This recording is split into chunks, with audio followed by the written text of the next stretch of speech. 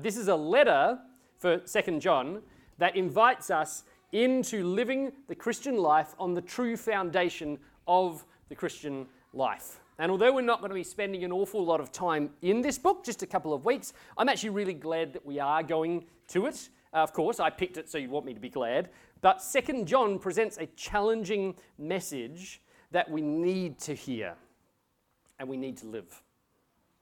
It's a message that is good to hear. As we enter a new year, perhaps especially, it's a reorientating message. A message that challenges our assumptions about what it means to walk in Christian faith, to walk the Christian life, to believe in Jesus even.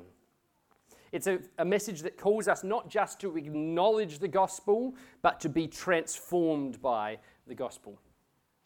It's a message that would call us to live a radically gospel-centered life in the midst of a gospel-less world.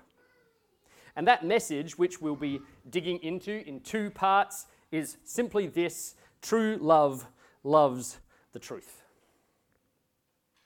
Or if I can expand on that just a little into kind of two parts, which is why that appears in two lines, and it could be two titles for this series as we go through it. First, true love comes from the truth, and so believers in the truth must truly love.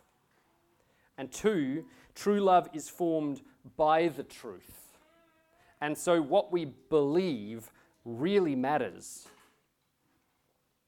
The roots for why John writes this letter, I think you can find way back in the Gospel of John, in John chapter 13. On the night before he died, and really what I mean is, back in John's earlier years, the words that he heard Jesus say to him. On the night before he died, Jesus said to his disciples, including John, "A new commandment I give to you, that you love one another. Just as I have loved you, you also are to love one another. By this, all people will know that you are my disciples, if you have love for one another." To summarize Jesus, love one another in a way that is informed by my love for you. And so display my love to the world. Or maybe another way, love one another with gospel-shaped, gospel-displaying love. So let's go to this letter, shall we? I don't actually have my Bible open. So if you haven't got your Bible open, I'd invite you to do that. I was reading from Owen's previously. 2 John is a letter written by the Apostle John, we understand from church history and from almost all of the early manuscripts having the word John written at the top of them. It's written, obviously, after the death and the resurrection of Jesus, and the early church history places it somewhere in the late 1st century AD, although we can't really be a lot more specific than that. It's a time when divisions had begun to come out in many churches, and that really seems to be the centering context, the reason for the letter. Verse 1, you would have noticed, has a funny old phrase in it. Verse 1 addresses this letter to the elect lady and her children, by which we wonder, is this written to some strange, to some woman who has kids and no husband, which is a possibility, but it's actually John's symbolic way, it becomes clear as he writes it, his symbolic way of speaking about the church. The church in this specific city he's referring to as the elect lady and her children. The church he's writing to is facing, though, divisions and facing breakaways. What these aren't is people leaving for good reasons. There is a good reason to leave a church. Do you hear? When you see a church that has deviated from the gospel, that has left its gospel roots, that has denied the fundamental truths of the Christian faith, that is a good reason not to be in that church, because it has ceased to be a church by the Bible's definition. But that's not what's happening here. These divisions are arising in two kind of related, consecutive ways. First, foremost, people are teaching false doctrine, false truth, or lies, I suppose, is what you call false truth, isn't it? Similar to 1 John, in a way, 1 John. The same sort of issue came up there. People were denying essential truths about who Jesus is and what Jesus has done. So in 1 John, it was a denial that Jesus is the Christ, John tells us. And in 2 John, it's a denial that Jesus came in the flesh, which comes out explicitly in our second part of this, in verses 7 and 8, I think. And this is important because 1 John leads us to see that although there are some things we may hold in difference, and there are plenty of things that Christians can believe but not hold so firmly that we say we can't be together as a church on this. Although those things exist, there are also things that we must hold with a closed hand. Do you understand what I mean by that? Things that we must not budge on, not allow to be eroded in the church. But beyond this denial of truth, there's a secondary issue. Like I said, one that results from the first issue. Because the truth of Jesus is being denied, the Christ-honoring love of the church is at risk. Do you see the connection? Gospel truth is under attack. So gospel-formed, gospel-displaying love is at risk. And so John writes this letter, which calls the people of God to really believe the truth and so really love one another. This is a call to a radical form of love that you will not find outside of the people of God and outside of the Word of God.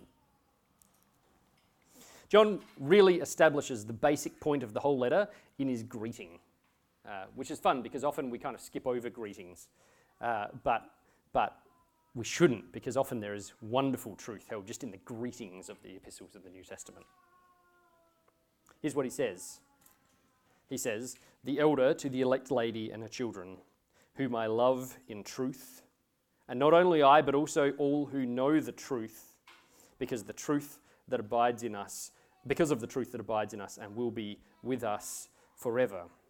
Now, do you see the flow of what he's saying here? This letter is to a church, like we've said, the elect lady and her children, a church which the Apostle John loves, but not a church that he loves in just any old way. He loves them in the truth.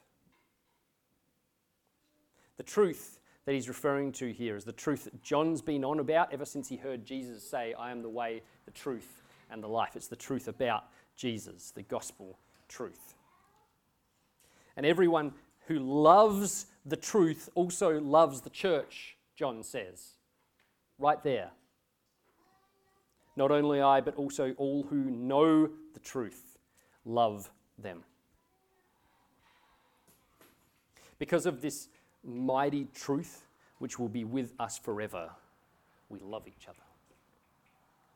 And on this basis, John goes on in verses 4 and 5 and he commands the church, and this is as much us as it is them, for we are the church, to love one another in this truth-formed way. Do you see how central and essential the relationship of truth and love are to one another in the Bible? And therefore to the Bible's understanding of living the Christian life. You can't pull them apart. You can't have real, genuine truth without real, genuine love. And you can't have real, genuine love if you don't understand the real, genuine truth according to the Bible. And what we'll spend the rest of our time doing today is looking at two ways that this works out in this passage and how they apply to our lives. Although you can't take truth and love apart, like I just said, what we're going to do is we'll be emphasizing the love element of the truth and love sandwich this week. It's only got 2 pieces of bread. And next week we're going to emphasize the truth element of the truth and love. So here's our first way that this works out that we see in this passage. Truth cannot be without love. Perhaps better, truth cannot be believed without love. Verse 4 describes the love that John is calling the church to as walking in the truth.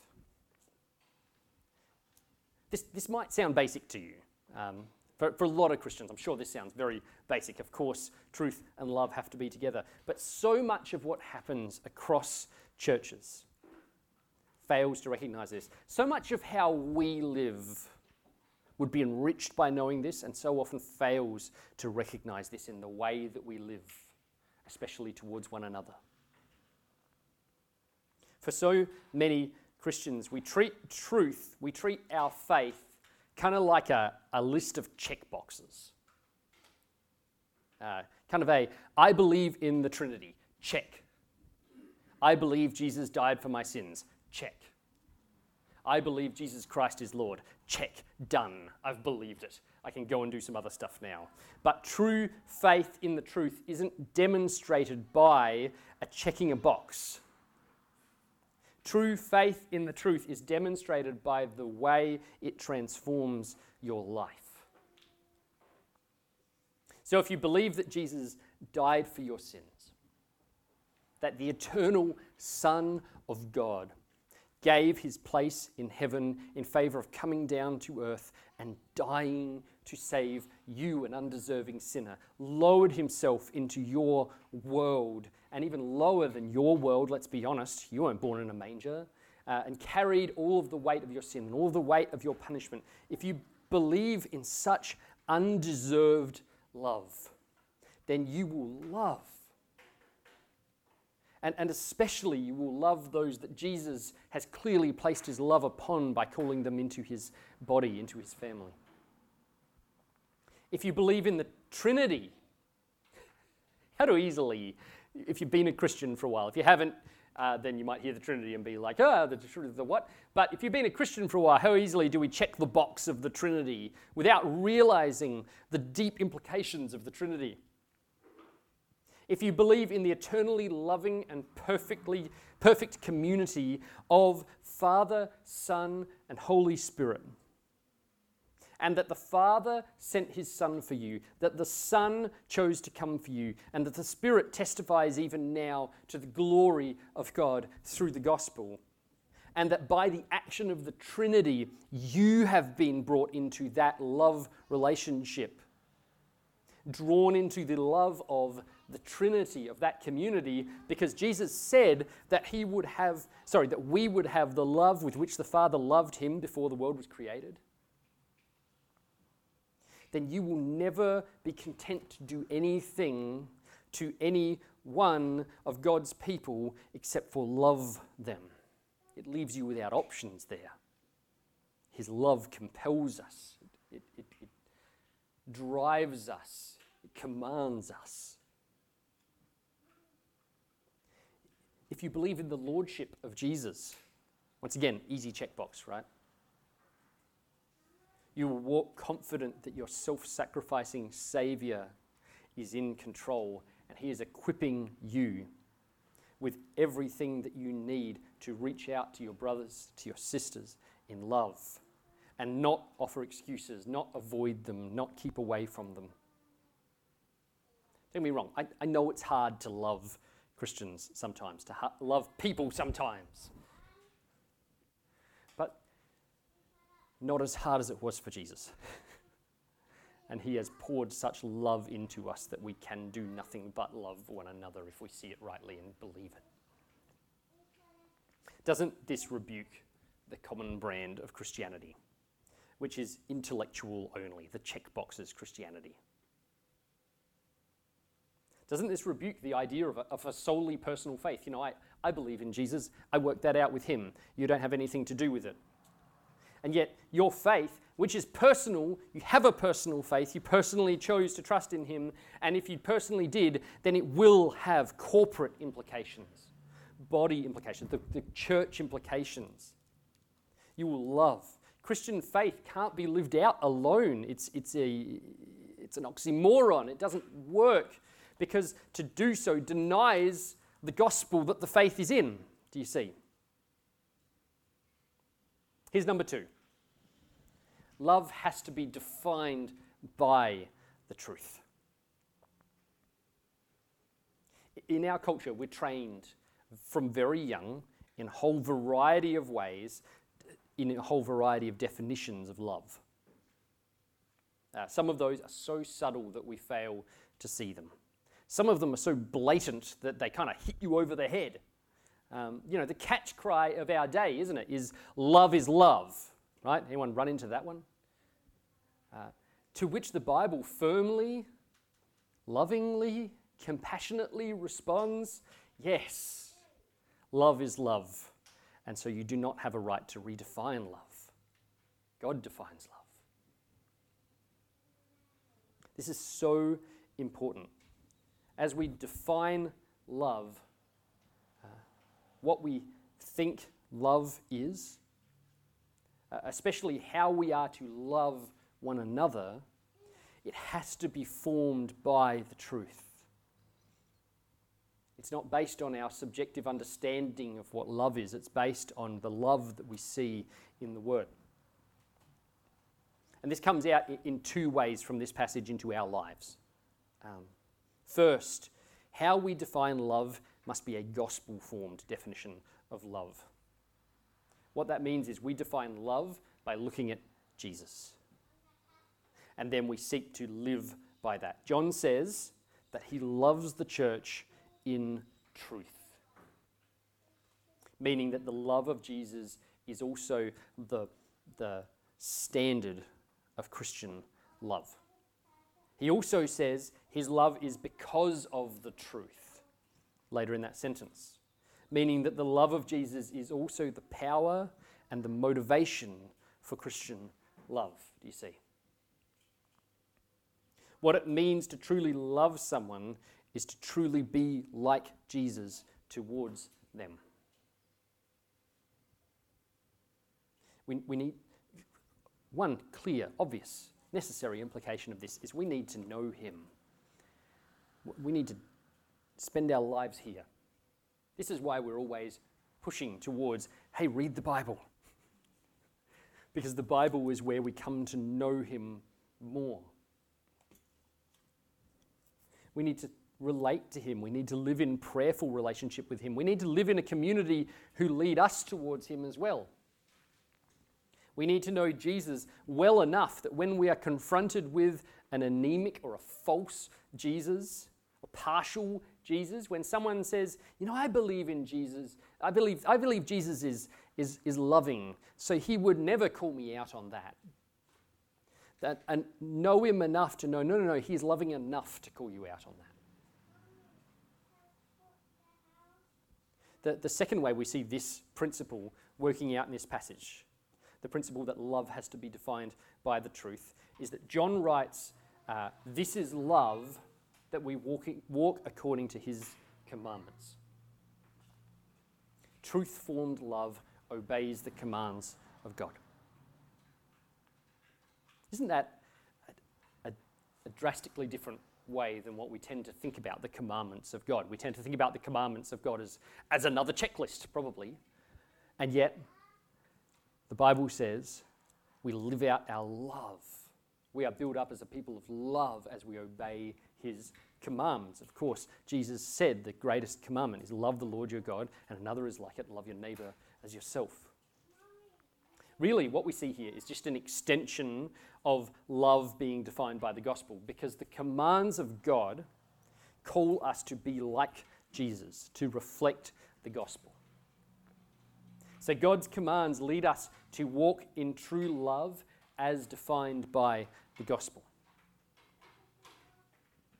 Here, what we'll do, and we're nearly toward the end of this thing, is I'm going to give you a couple of examples. Now, it should be self-evident, I'm sure, that this is the sort of principle, these ideas of truth informing our love, that would walk into any part of your life, that have never-ending applications. I'm just going to bring out a couple just to give you a taste of how this works. Just put a bit of legs on it. You learn that a Christian brother or sister is in sin. Might be a major sin, maybe there's talk of adultery going around. It might be, what we so callously refer to as a minor sin. Maybe someone might continually badmouth others. It could be anything, any sin. There are worldly responses to that situation aplenty. And they come so naturally still to us so often, don't they? And they vary, but they're all wrong. Some people might respond in shock and disgust, turning their nose up at a brother. Maybe even going and talking to others about it, whilst not talking to them about it, avoiding the person. Others would avoid the confrontation. I think this is probably where my bent naturally lies, if I'm being honest. Kind of just, it's too difficult, it's going to cause too much confrontation, let it be. It's not that big a deal anyway. After all, aren't we meant to love? Aren't we meant to be unified? Won't it break unity to go and talk to this brother or sister about it? Won't it cause a big ruckus, whatever the word is? And others, again, would take the chance to beat the sister over the head with the sin, right? Finally take the chance to show that I'm better than them. Woohoo! John's a better Christian because I didn't sin and you did. You are condemned for your sin. But gospel-formed love rejects all of those. Gospel-formed love, motivated by the Saviour who sacrificed to step into our world, follows the Saviour's example and steps into the life of the sinner. Lovingly moves towards them and calls them, not condemning them, but calling them back to grace and repentance. What's more, the commands of God inform how we do this, don't they? Matthew 18, for instance.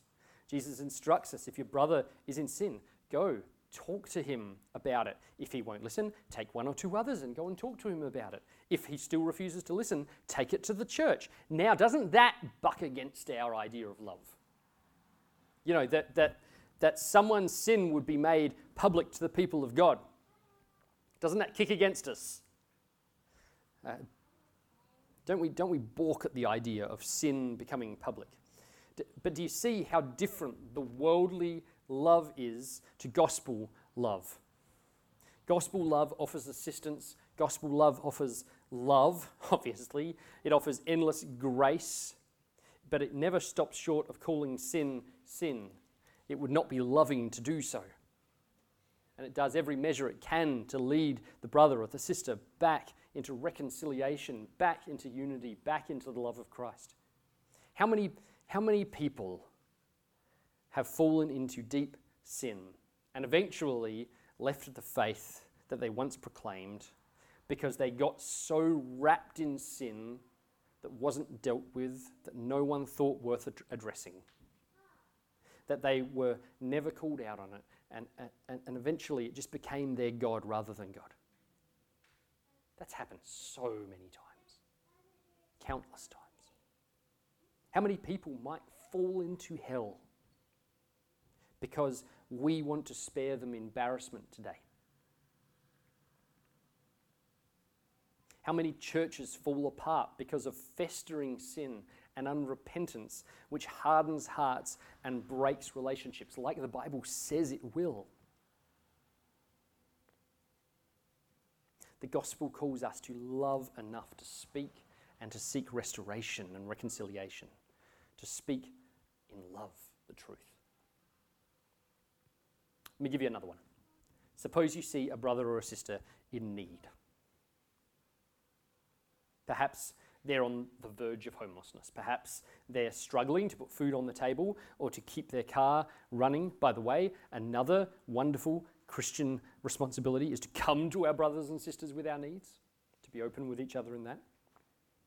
But wouldn't the worldly response be, maybe to help a bit, do enough to make myself feel better about myself? That's an easy one, isn't it? Doesn't that come naturally to us? Help out a little. Or maybe to ignore. It's too hard, can't go there, too busy at the moment.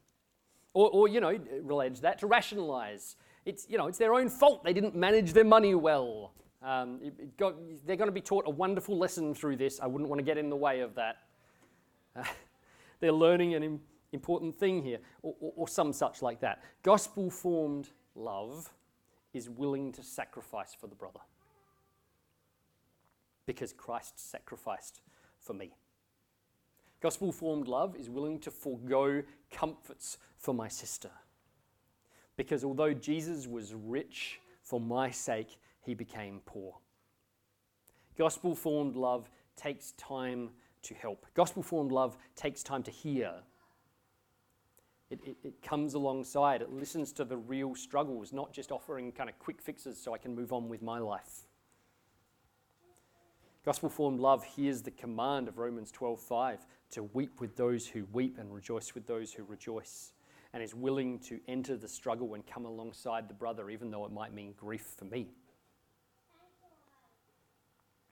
Gospel-formed love hears the words of Scripture that asks, if anyone has the world's goods and sees his brother in need, yet closes his heart against him, how does God's love abide in him?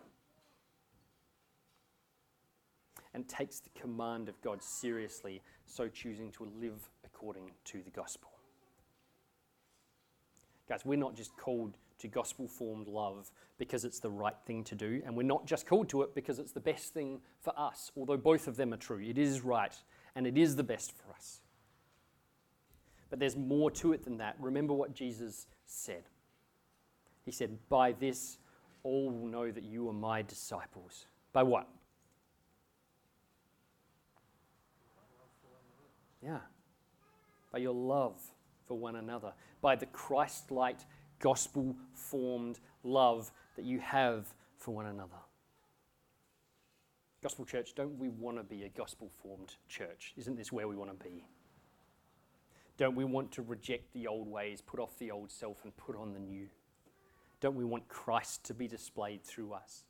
Don't we want the world to smell the power of Jesus on us as we live our lives and then be led to the inevitable questions of where this gospel odor comes from?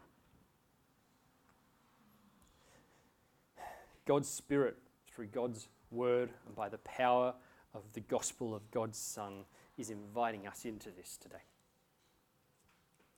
Would you pray with me?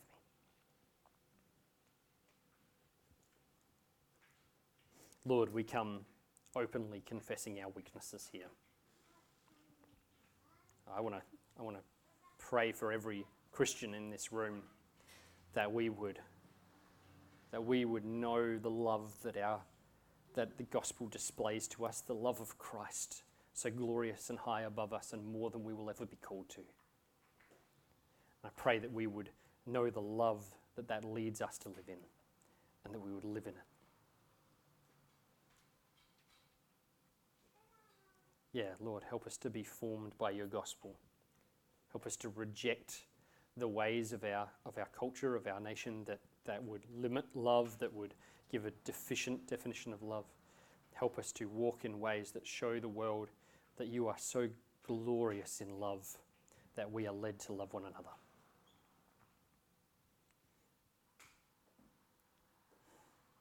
Let us not rationalize our way out of this, Lord. Let us not place other priorities above that which you have placed at the top of our lives. Let us not break apart that which God has placed together in his church. But let us be a people who flow with, who reveal, who live out the love that we have received. I pray it in Jesus' mighty name, the name of the Saviour who loves us. Amen.